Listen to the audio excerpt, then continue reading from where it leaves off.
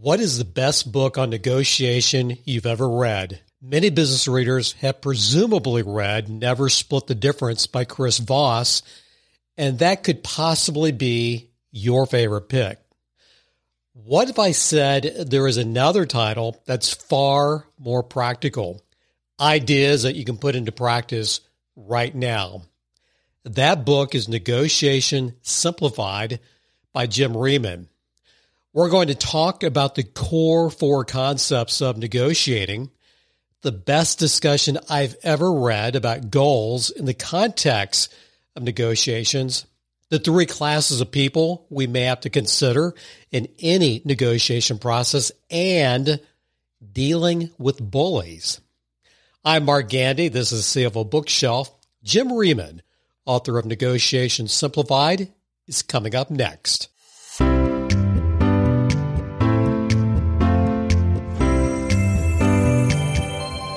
What is negotiating? Is it haggling? Or is it winning? Or is it something else? So we will find out in a minute.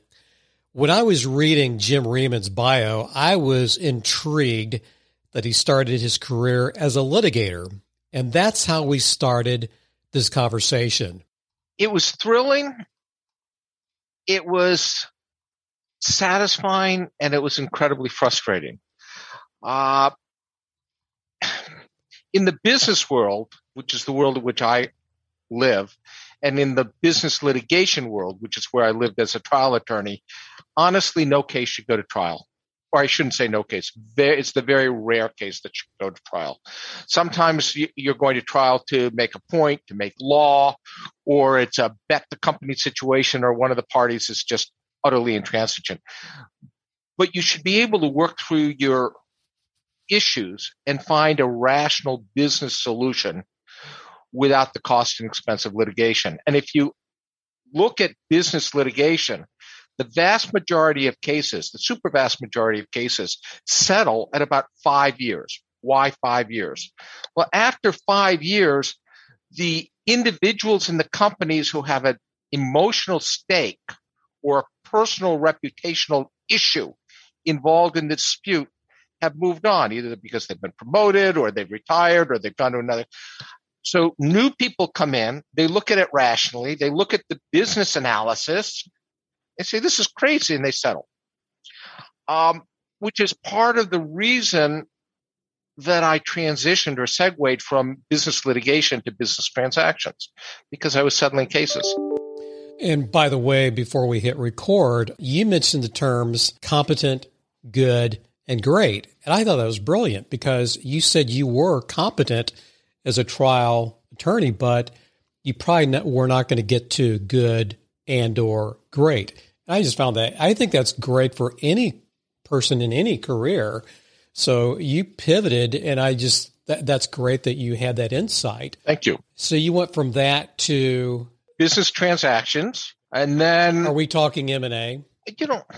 M&A and negotiating and documenting complex deals for clients, purchases of buildings, real estate development, complex computer systems. I was involved in the purchase of one of the first computer systems for a large company, well, I can tell you it was for the Walt Disney Company, for their call centers.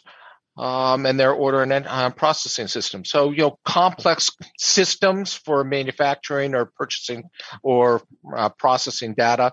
And then I segued from there into the business world, where I left the law completely, and I was, I did that, and then had this opportunity in China, built my own business after the Chinese company, and came back to the law as an arbitrator and a mediator. And I sit on corporate boards, look for turnaround opportunities as a consultant or as a board director, and teach. I am from the state of Missouri, and we have a global listenership. So Missouri, a state right in the heart of America. I like to refer to myself as a hick, but I am a sophisticated Missouri hick. So I had to look. Sound like what I've listened to a couple of you. You ask 2 good questions and your prep is too good. You ain't no hick. I had to look up ADR, So, and you're probably thinking, oh, he is a hick. No. Alternative dispute resolution. And that's in one of your website domain names. And maybe I'm the only one who did not know ADR before he looked it up, but could you explain ADR? Yeah. It's become a field in and of itself. And it's non-litigation resolution of disputes, both business and non-business. So it includes arbitration, includes mediation, there's these new things called dispute resolution boards. The whole point is, depending upon where in the process you break the lawsuit, what's the word I'm looking for, chain of events, and you stop the litigation and you find a solution outside of litigation. Now, arbitration is effectively a private lawsuit, and I'm a huge advocate of arbitration for lots of reasons. So that's a form of alternative dispute resolution because you're not in court. So the short answer is any non-court process to resolve a dispute. I'm going to guess more than 50 to 60% of our listenership has listened to or read Never Split the Difference by Chris Voss. We were talking about that before we started recording, and I told you that I cannot remember any major points in his book. I can tell you it's good. It's a fun read. It's a provocative read. But your book, it's like I can read it and I can apply it right now. Even in the first chapter, I was already applying some of your ideas after I read the first chapter about a month ago. Even though some of the big ideas are, I would say, common sense, I'd never pieced some of these things together. So let's hit some of these basics that I've been applying. And again, I love this book. It's called Negotiation Simplified. In the very beginning, which, by the way, you don't mess around. You get right to the point. You talk in the first chapter. I mean, in the first page, I'm calling them the core 4 concepts. I'm going to let you read them out if you want to. What are the core 4 in negotiation? Well, I very much appreciate that introduction and the reference. I haven't read the book that you described, but many have, and I hear positive things about it. So hearing your responses is very gratifying. My goal in this, look, if you read 20 books on negotiation, and I've read a lot of them, as a practical matter, all of us are saying essentially the same thing. What's different is how we describe it and whether we're able to craft the principles in a manner that's going to resonate and sit well with you. And the fact that I've done that well with you is, as I said, very gratifying. I try to simplify the process, and my goal with the book was to write something that was usable by the practitioner and written by a practitioner, myself being the practitioner.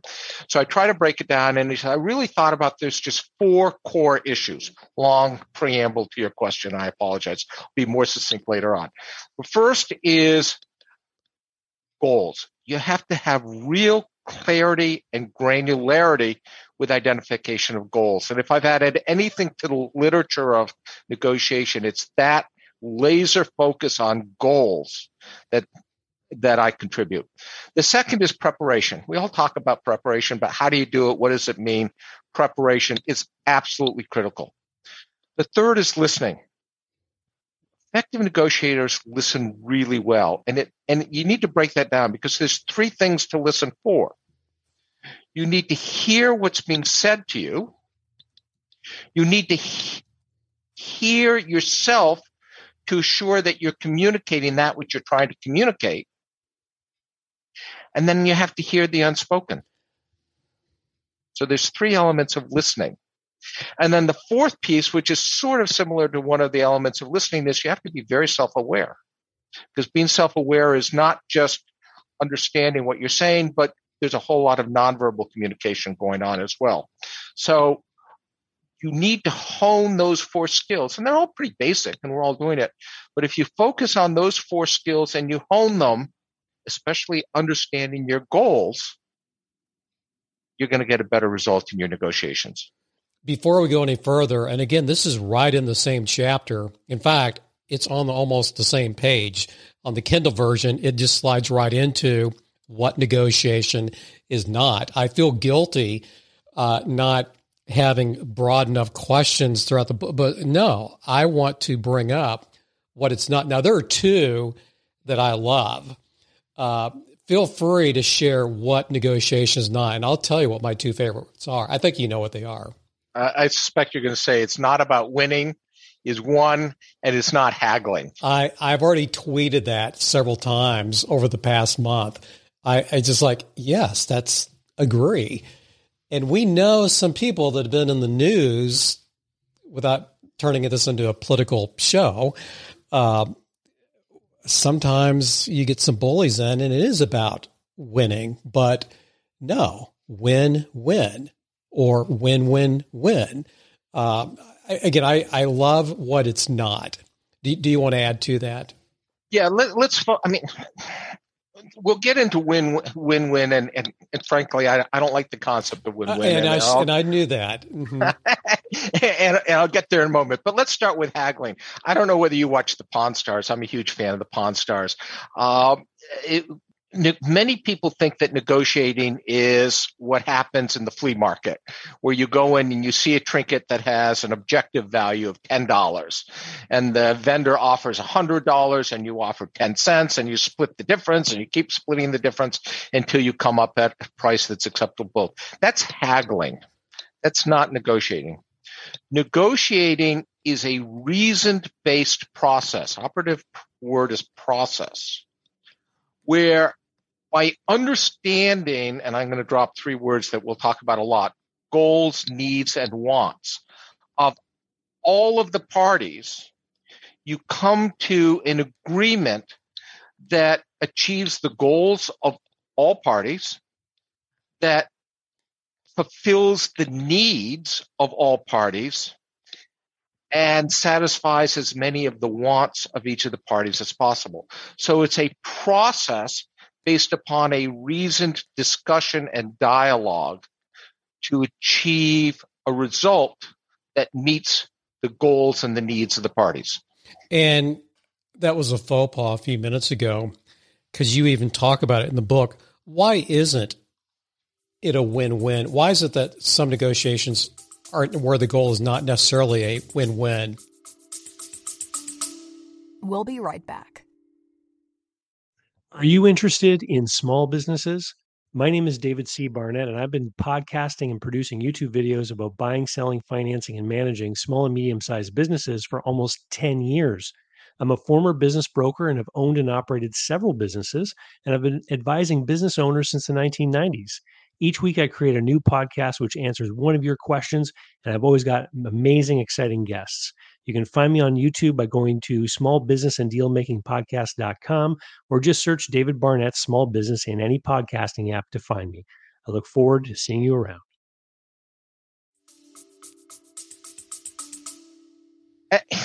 It's not that it's not. I just think win-win is too simplistic. What you're really trying to do in a business negotiation, and I want to make it very clear, all of my comments relate to business negotiations, Yes. Because outside of that, there are other issues, is you're trying to achieve your goal. And I mentioned goals, needs, and wants, and it's important to understand those terms, especially if we're going to talk about them. So let me break it down. The goal is the end result. That's what you want to achieve. That's why we're doing this. The needs are all of the things that must be secured or achieved in order to satisfy or meet the goal. The wants are everything that would be really nice to have, but aren't critical. So when you're in a business negotiation, you clearly have to understand what your goal is and what all of those elements that you must secure in order to meet your goal. And then you have to understand what it is for your counterpart. And then you try to reach a solution. So it's not win-win. I mean, I like to say you resolve your problems by resolving your counterpart's problems, and you're working together to reach an agreement that meets those, it satisfies all of those elements. That's much more complex than win-win. There's nothing wrong with win-win, but it's a little simplistic. It's not that you win this point, I win that point. It's that we are finding solutions that satisfy our needs. Speaking of that concept, that construct, goals, needs, wants, I'm curious. I mean, you've been doing this for years, and using a sports metaphor, you've got all this muscle memory. I mean, you're doing it without even thinking of it. And that's going to happen for us who practice these concepts, this framework. But needs, goals, wants. I'm thinking of a piece of paper, legal size, cutting it in half and using those same three terms, goals, needs, wants. Me, the other party. I'm curious. I'm just nosy. How much time did you spend focusing on your half of the paper versus the other half of the paper before you started the negotiation conversation? Obviously, it's deal specific, but I'll tell you what's interesting. The muscle memory, and that's a great term, applies to listening, and it applies to how you ask questions. It doesn't really apply to goal setting. People forget about goal setting. That takes discipline to do the process. Let me tell a story just to make sure everybody's on the same wavelength and understand what I talk about with goals and the granularity of goals, which is so important. It's the story of the orange. Very famous story. If anyone has taken a negotiating class, they've almost heard this story, and it's used for a couple of purposes. It's used almost exclusively to ask or to illustrate the importance of the question why, and we'll talk about that later on if you wish. But the story goes like this. There's two daughters in the kitchen with the mother cooking a meal for a family feast and celebration. There's a single orange on the table. Both daughters reach for the orange at the same time. A fight ensues. The mother, very wise, asks daughter A, why do you need the orange? Daughter B, the same question. You can't split the orange. No King Solomon here. You can't split the baby. Each daughter needs the entire orange. Daughter A, I need the orange. I need the zest of an entire orange for the cake frosting that I'm making. Okay. Daughter B, why do you need the orange? I need the juice of an entire orange for my salad dressing. Solution is very easy. The story is used to illustrate every negotiator's favorite question, why? And by the way, if you think about it, that question, why, demonstrates what I was trying to articulate before. That is, it's a problem-solving exercise. I use the story to demonstrate the importance of goals. What was each daughter's goal? It wasn't to secure an orange. It was to secure the juice or the peel of an entire orange.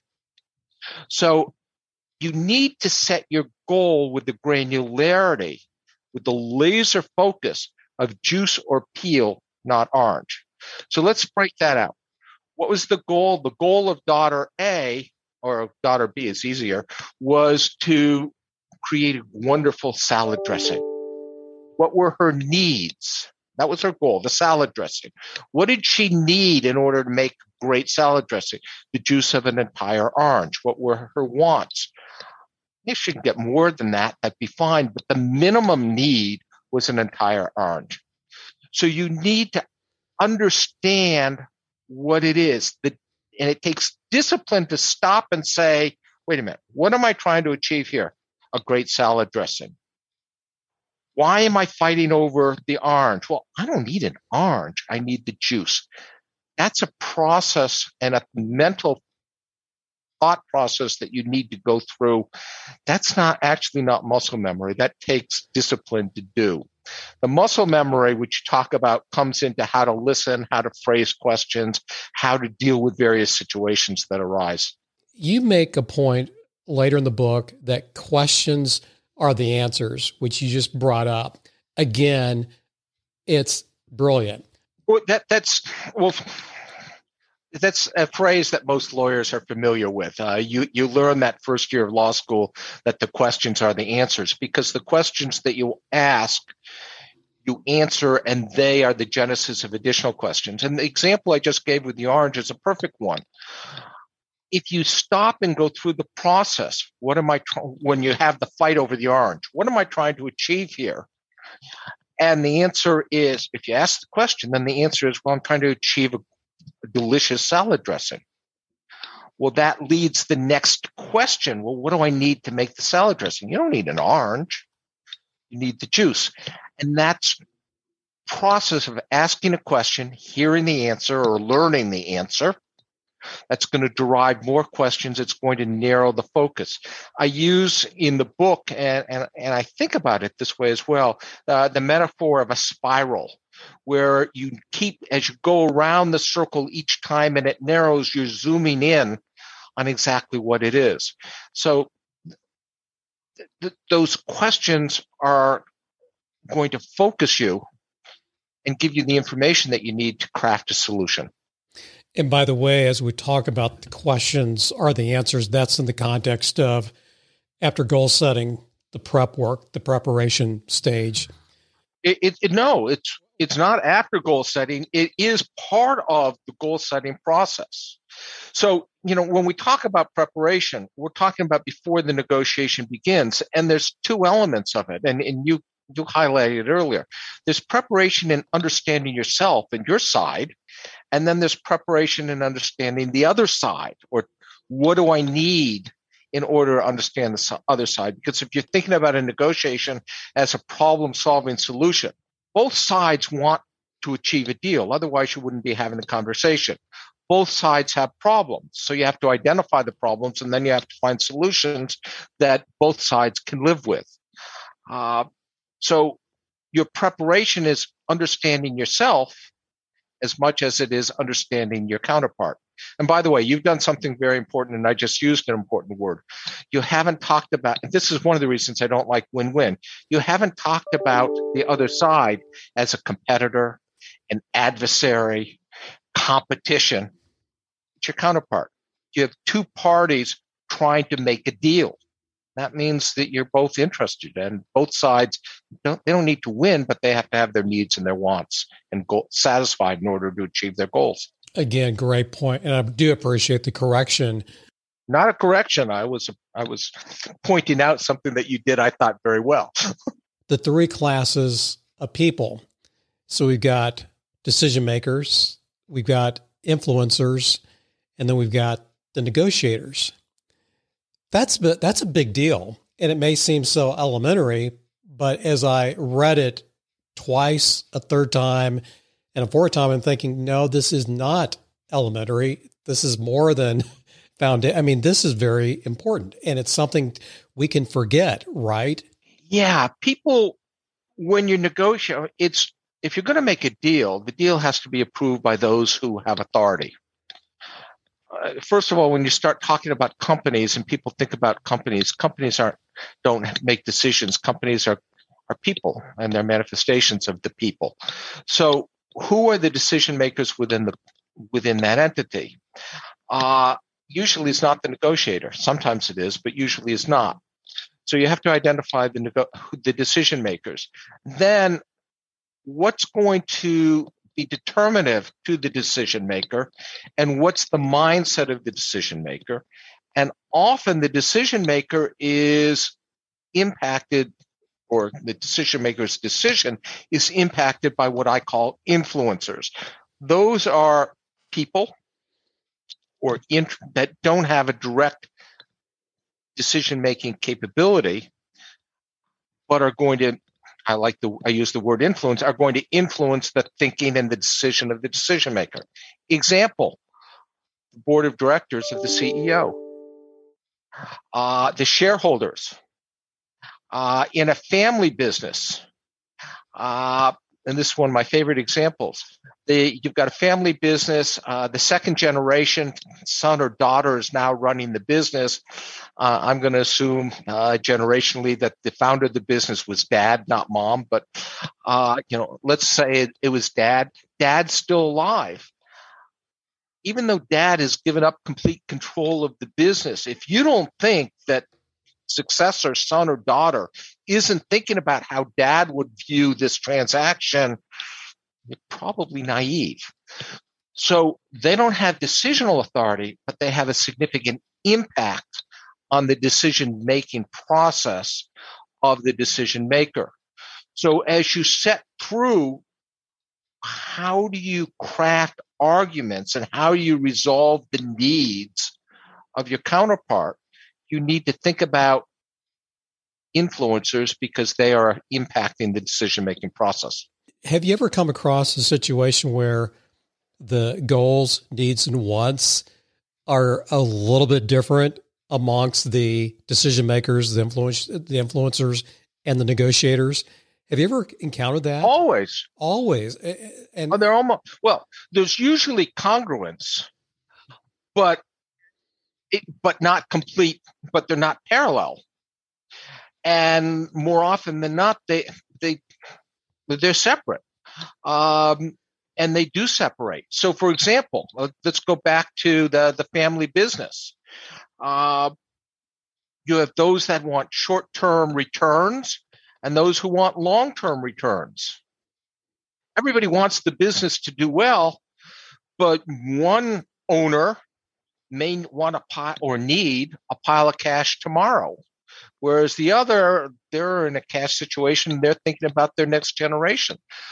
So the goal, success and future and profitability of the business is the same, but the influencers, those are telling the CEO, the decision maker, buy, don't buy, or sell, don't sell. They're different. And the reason I had to throw out that question is because I bought my fair share of businesses, $10 million and under, for a lot of my clients over the past 20 years. Well, guess what? The person you are working with, you're trying to do a deal with, they are the decision maker. They are the negotiator, and by default, the influencer. So I'm always curious when you do have those three distinctive parties. Now you're managing. It's harder. Let's go into the workout world, which you live in, and many of your interviews discuss. You have the interest of the bank. True. You have the interest of the shareholders. You have the interest of the debtors, not the bank, but the vendor debtors.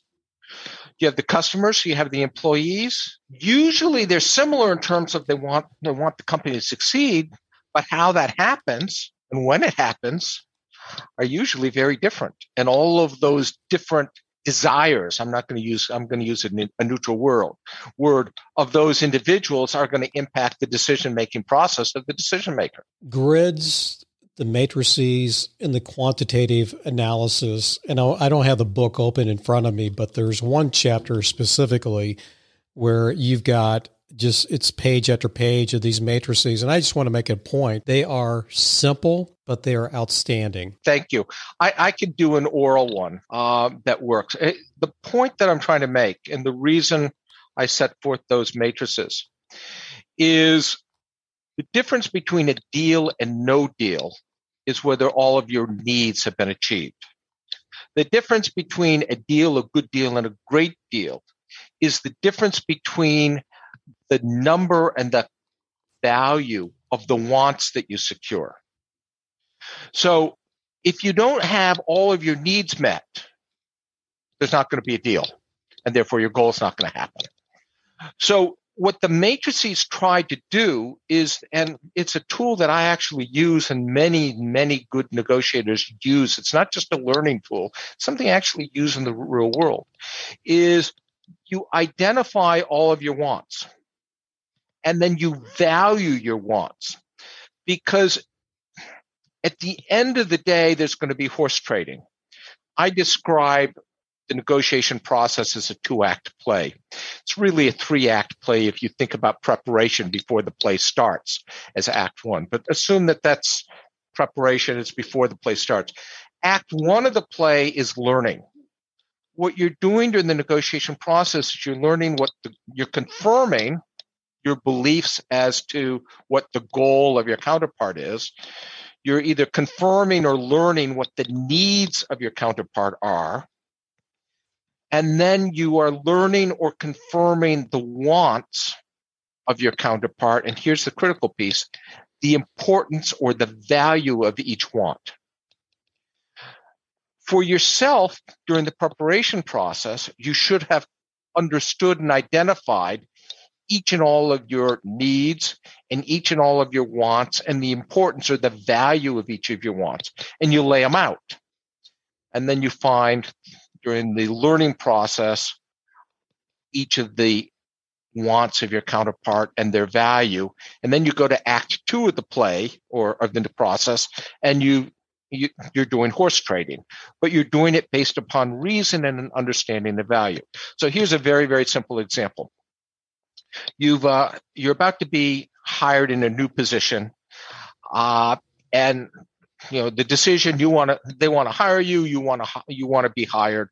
Let's make this very simple. There's 4 elements to the negotiation. Now you're negotiating your job contract. Issue 1, salary. Issue 2, location, where you're going to work, because this company has multiple offices and multiple locations. Issue 3, start date. Issue 4, vacation time. Okay. You ascribe, I like 1 to 10. Others people use different valuations, but I like a nice 1 to 10 valuation. Keep it simple. I'm a lawyer. I got 10 fingers, so that's high as I can count. Let's just say salary is valued in terms of how important it is to each of you and your counterpart of 7. Salary is really important, and it's equal. So we're going to take salary off the table. Location. Company wants you to work either in Chicago or in New York.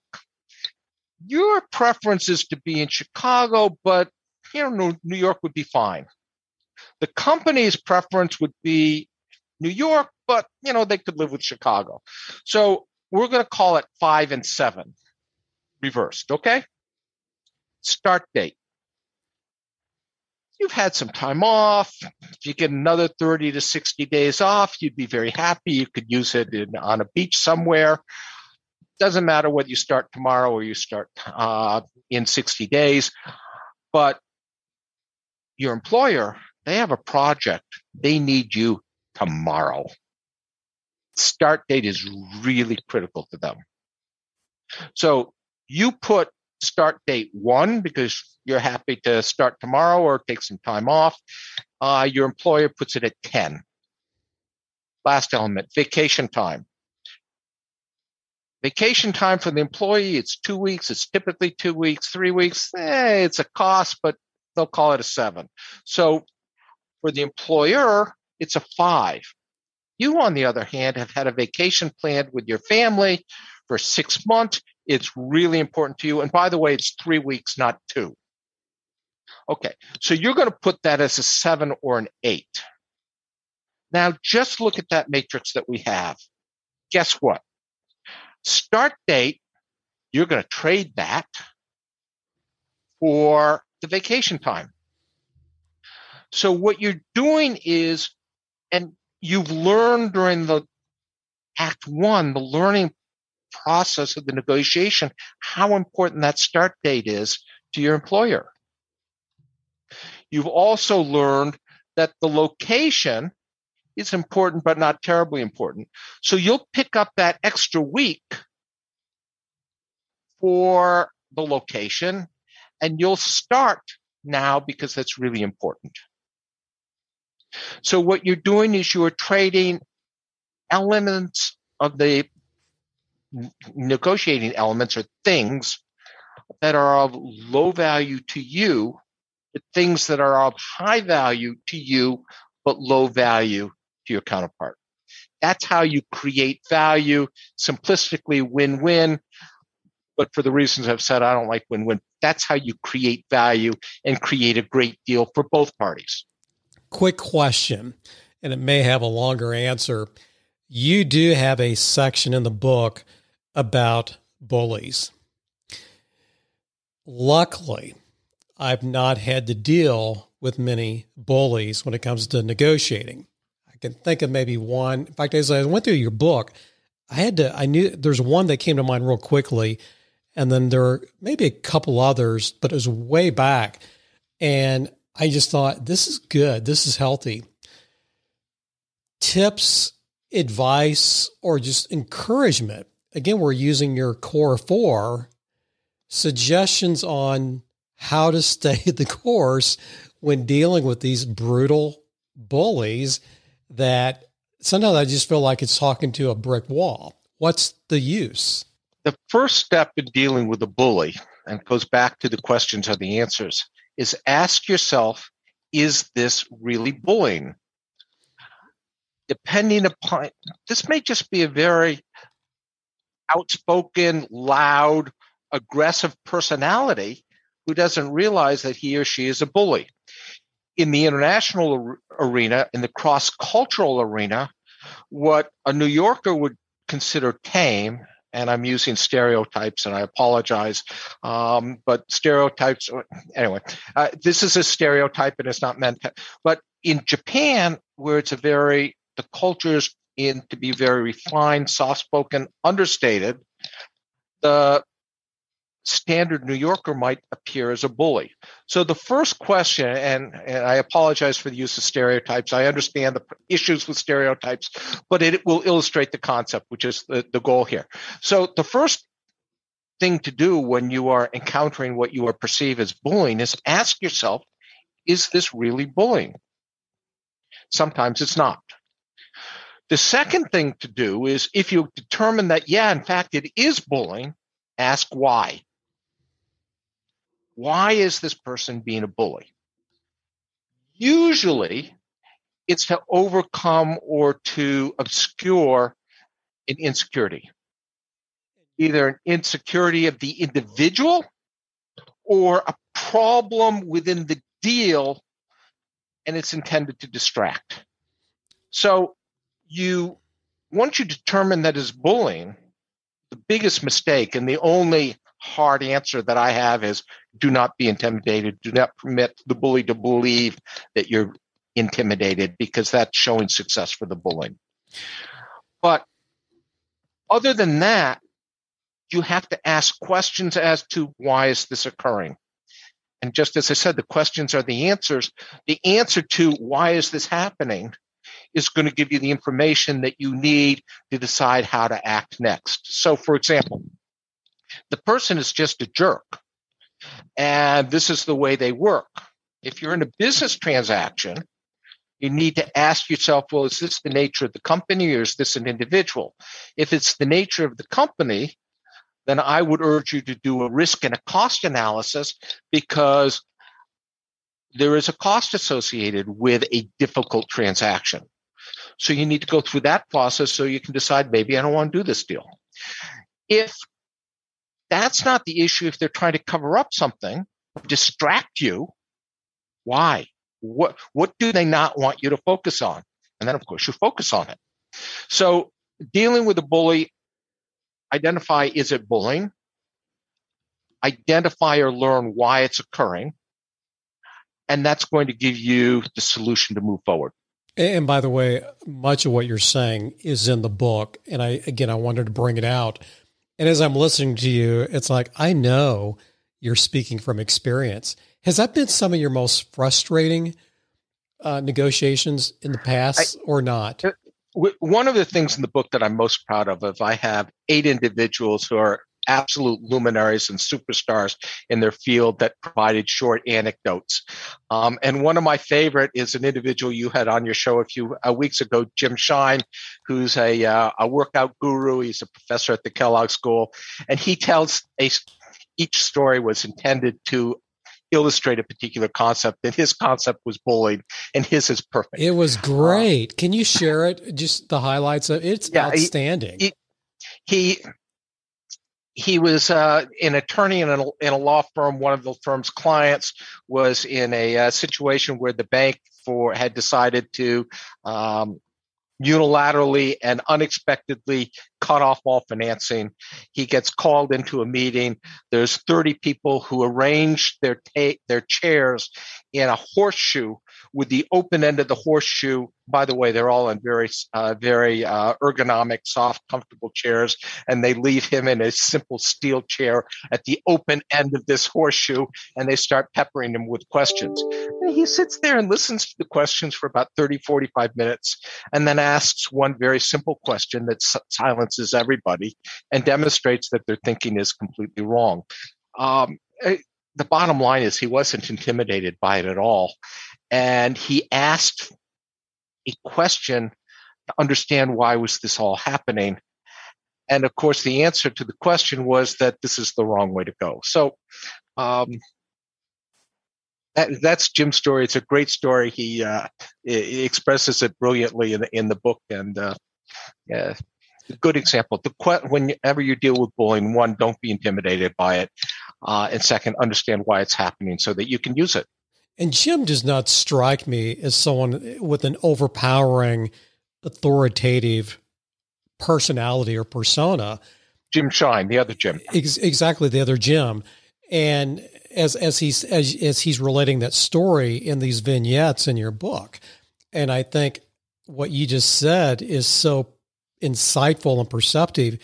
He was not intimidated, and that may be the key: is do not be intimidated by these people. There's another anecdote in the book written by David Rank. David Rank was the acting ambassador to China for the U.S. And when he just was succeeded as acting ambassador, the Chinese made a classic bullying move for him. His response to it was perfect. But the answer to that one was, it was a play that was anticipated, and he had preparation for the answer, and preparation is how to deal with it. I was going to say, if you don't mind, I want to read one of the quotes by David Huebner. Did I say that correctly? Huebner. Huebner.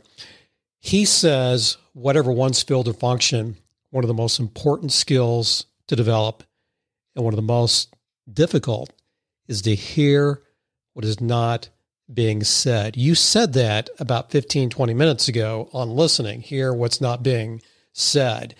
And this is probably one of my favorite lines in all of those stories of those individuals. I just love it. I know we're repeating it, but what a skill to have. What's not being said that needs to be heard? And feel free to add to that if you want to.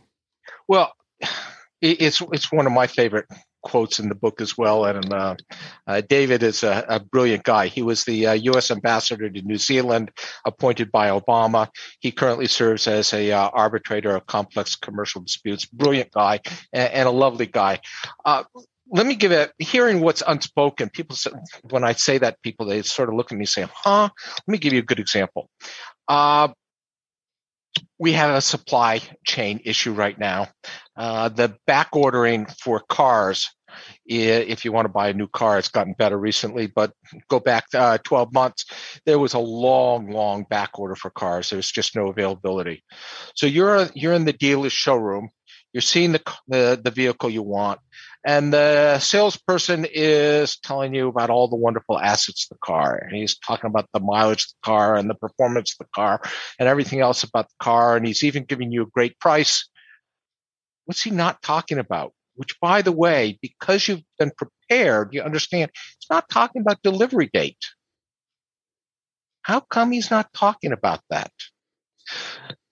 You can only hear the unspoken if you're prepared, which goes back to the criticality of preparation. But if you're prepared, you understand what the various issues are, and if it's not being addressed, that's usually a really big clue. Example, the automotive story. We could keep talking more about this book, but I also want to make sure we sell some of your books. Thank you. So I think we've hit not all, but many of the big ideas.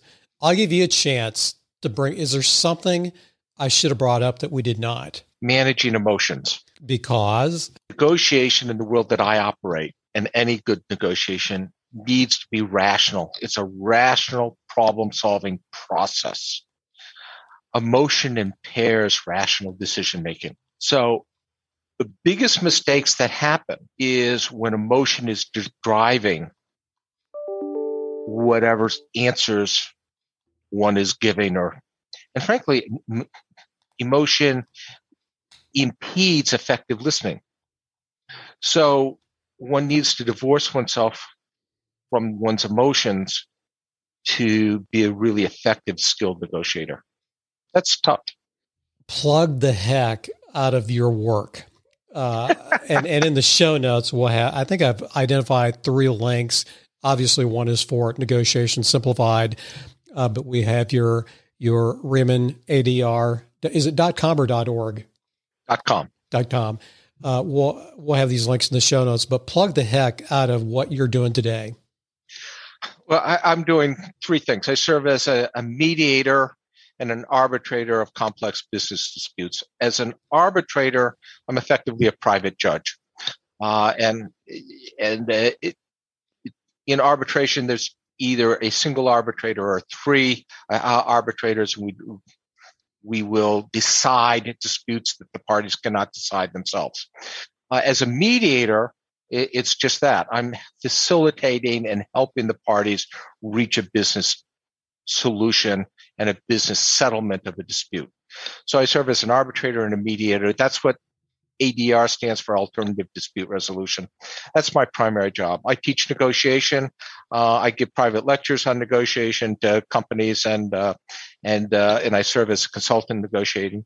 And I sit on corporate boards, and I do a lot of workout work and work with highly distressed companies, because it's most of that, all of the skills that we've just talked about of a good negotiator are the skills that you need to apply to identify, and I see Mark shaking his head. This is audio only, but he does workout work and works with distressed companies, are the same skills that you need to be an effective leader and to achieve an effective turnaround. If you think about it, it's understanding with real clarity what your goal is, having preparation as to, one, identify what that goal is and how to execute the plan to achieve that goal, listening to your employees, your colleagues, your investors, your creditors, all of the stakeholders, and then being self-aware. Same skills. I have a nosy question. Uh-oh. When you are teaching and when you have an audience mainly of CEOs, when they are raising their hand or when they come up to you after a session, what's the one thing, what's a common theme or a common question that you hear over and over? I am very curious. I do only executive ed teaching. I do guest lecturing in law schools and business schools, but my teaching is at the executive ed or at a corporate environment. And most of it is at the University of Oxford Said Business School. So we get extraordinary people through there. Last program, we had the Minister of Finance of a major African country. We've had the head senior negotiator for NATO. We've had extraordinary people through that program. The most common question individually is the one that you asked: how do you deal with a bully? Really? Fascinating. Yeah. Bullying is tough. The more nuanced questions are, tell me again why goal setting is so important. Because it's not, so, I mean, once we go through it, obviously they get it, but just reading material or hearing it about it initially, people don't really focus on the importance of us understanding goals. I mean, I say goals drive everything. And actually I get kidded at Oxford. They call me Mr. Goal, because I spend so much focusing on it. But if you think about it, it does. And when you understand that what you want is to make a delicious salad dressing, not to get an orange, think about how that epiphany is going to change everything that you do and say during the negotiation. I know you're a reader. I saw one of the books you held up earlier when we were in the green room. Favorite books, some of your favorites. And it doesn't have to be business either. I read for escapism, and I really enjoy science fiction. So I read, I call them junk novels. I took a course in college called the junk novel, where we went through, we had 3 classes a week. We read 3 books a week, but it was light stuff from Sherlock Holmes stories and Ross Perot to romance literature. There's certain genres. So I read for escapism, and none of the books that I would identify for my escapism are really terrific, other than I really do like Orson Scott Card, who wrote Ender's Game and his series of books. The important book that I like and I recommend to people, and he just came out with a new version of it. It's called Influence by Cialdini. Mm-hmm. And it's the most brilliant, and by the way, my accolade is much less relevant.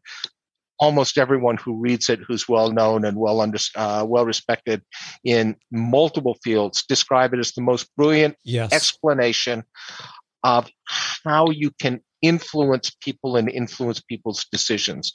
And he has 8. He just came up with a 9th level of influence, and he identifies them, and then he describes them so that you understand how to use them. And I think the book is brilliant. And if you've read it before, it's worth reading the new version because he adds the new influence element, which is called influence. Instant influence. I could not get into Persuasion. That is one of his newer books. I just thought you don't need to read. You don't need another book. Just either keep updating influence, like you said, he has but Persuasion, I could not get into it. I'm just curious. Have you read that title? No, I haven't. I've heard other people say the same thing that you have. Many of these books are so academic. They're boring. And the reason I wrote my book is I found bits and pieces of negotiating books absolutely brilliant. But the entire book, or they've been so simplistic, they've been utterly worthless. And I tried to find the balance, which is why I wrote my book. But another negotiating book it's 40 plus years old now, but it's absolutely brilliant and well worth it, is Getting to Yes. If you're going to read one book that's not my own, I'll be egotistical. If it's not my own, read Getting to Yes. Getting to Yes is absolutely brilliant. Sir, I need to nitpick one thing you said. One thing, nitpick. Do I have permission? Of course. You said junk novels. There's no such thing. We have a guest coming on. It will be after this show, but we have someone who wrote an article in the Harvard Business Review, and she talks about reading literature. And her name is Dr. Christine Seifert, and she has research that shows that those of us who read novels, literature, we're more empathetic. We tend to have more creative minds. So I just want to say that fiction you're reading, that's making you, I'm going to say, better at what you do. So I will take a small issue, sir, with using the word junk in front of literature. Well, in defense, the course that I took in college, and it was a great school, was taught by a guy named George Stade, who was a very, very well regarded. He was a tenured member of the faculty, but additionally, he wrote for the New York Times as a book reviewer. And the name of his course was The Junk Novel. So in self-defense, I'm simply repeating the name of his course, which was frankly the best course I ever took in college. It was great fun. Fair enough. Jim Riemann, this is a huge, huge honor. I can't thank you enough. And you've brought us this great book on negotiation. I loved it. By the way, I've read it twice. And it won't be the last time I read it. I've also been, a lot of the CEOs I work with required reading. So this is a book that has a very long, unlimited shelf life. Well, thank you. Thank you very much. It's been a real honor. You've asked, from my perspective, wonderful questions. So it's been a pleasure. Thank you.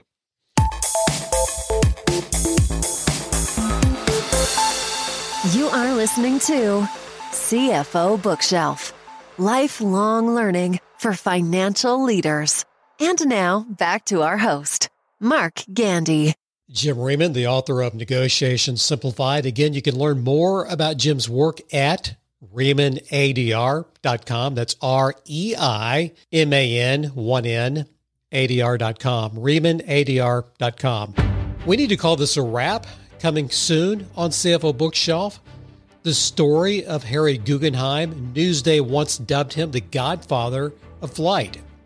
Also, we'll be hearing about the man Mary Childs calls the Bond King, Bill Gross.